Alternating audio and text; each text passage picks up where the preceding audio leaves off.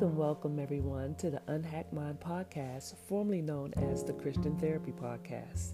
I do count it as a privilege that you have chosen my podcast. And if you are a returning listener, thank you so much for tuning in to this week's episode. I appreciate you, and I truly appreciate you for sharing this podcast on your social media platform, as well as taking the time to rate my podcast with a 5-star review on Apple Podcasts. If you are brand new to this podcast, I hope you enjoy what I share with you on this episode as well as previous episodes, and I sure hope you decide to come back. I try to post at least bi-weekly episodes. If you subscribe to the podcast, you will be notified when I've posted a new episode. One thing I would like you to be aware of is that I'm a licensed mental health professional practicing by way of telehealth for the state of Maryland and Georgia. However, my podcast is not meant to be a replacement for therapy with a licensed mental health professional. What I do on this podcast is inform, educate, entertain, and I sure hope I encourage. Lastly, I'm a published author of 3 books: Mission Uncomfortable, Getting Out of Your Comfort Zone for God, My Purpose Then and Now, and The Unhacked Mind. I also have the Unhacked Mind Academy for online self-study courses dealing with mental health and life circumstances.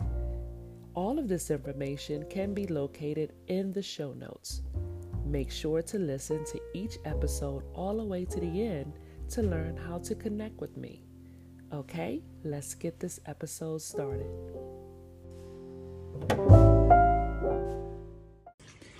Hey everyone, so I noticed on the news today that they were reporting on someone who passed away, a celebrity that passed away. And here recently, it seems like there's a lot of suicide happening, death by suicide happening. And it's not always just the celebrities or people that are related to celebrities, but it's also, just in the general population, people that may not be known to everyone, but yet it's still happening.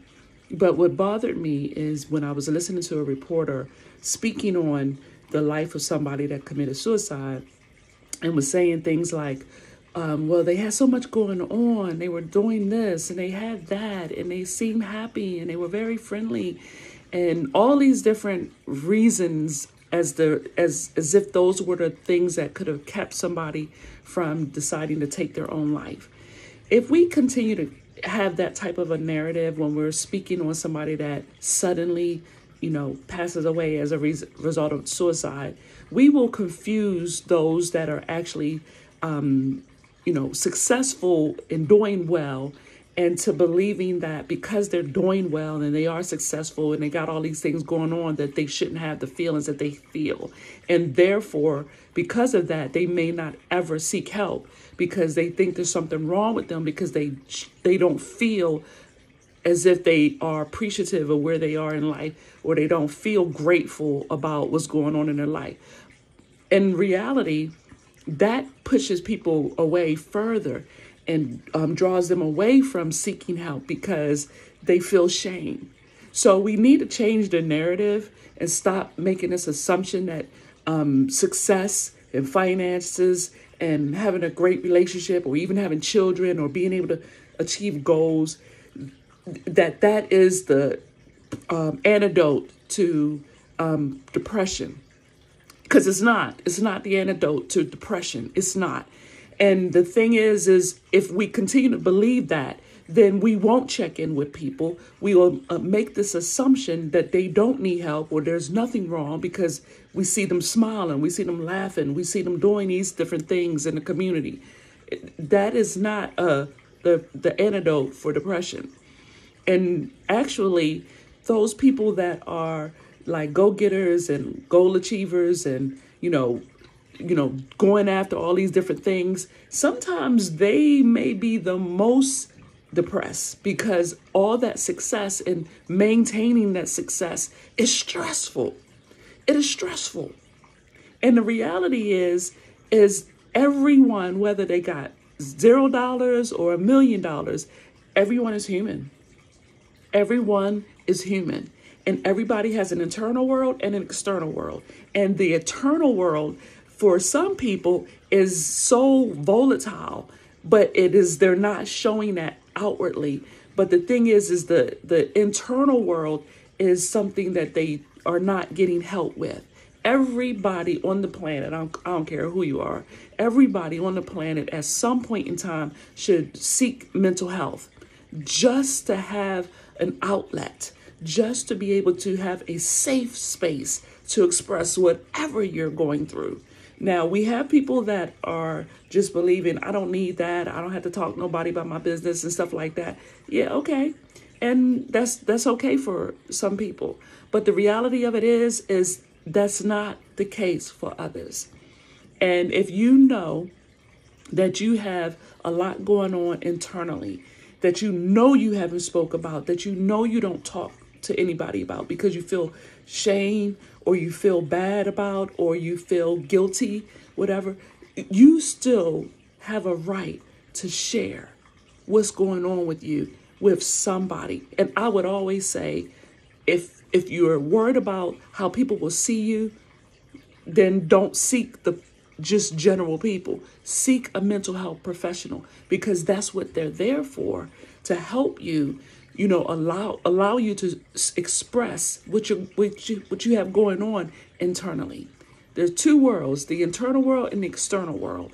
And most people only see how you're doing in the external world, but they have no idea what's going on in the internal world. So let's stop assuming anything with anyone. And that goes for parents too, because the sad thing about it is parents blame themselves for not knowing. I should have known better. I should have seen it. I should have understood. I should have checked in. I should have. Those shoulda, coulda, wouldas, and if and thens, they're just distortions. They don't change outcomes. And this magical thinking that if I had did something wouldn't have happened. We need to get rid of that, because the reality of it is when people have, a lot of conflict within their internal world, you just won't know that unless they feel comfortable with talking and expressing and sharing feelings and sharing needs. So let's change the narrative and how we address the things that are going on with people.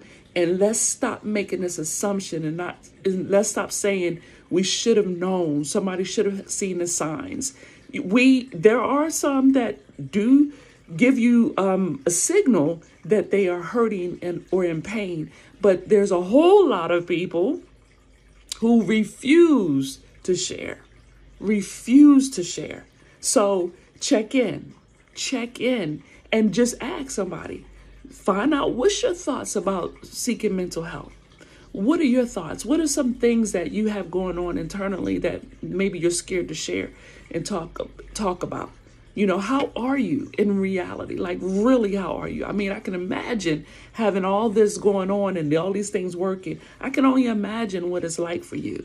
Have them type conversations. Doesn't mean that they're going to speak to you about it, but be okay with the fact that they may not want to talk to you, but maybe you could say, well, hey, if you never feel like you can talk to me or this person or that person, my hope is that you decide sometime to go talk to a doctor, mental health professional, But just like people who don't like going to doctors, and maybe because they can't afford it or maybe they don't have the insurance, and then all of a sudden you hear about a sudden heart attack or a stroke or a blood clot or something, and then we start talking on, again about, man, were they sick? Were this and that and the other?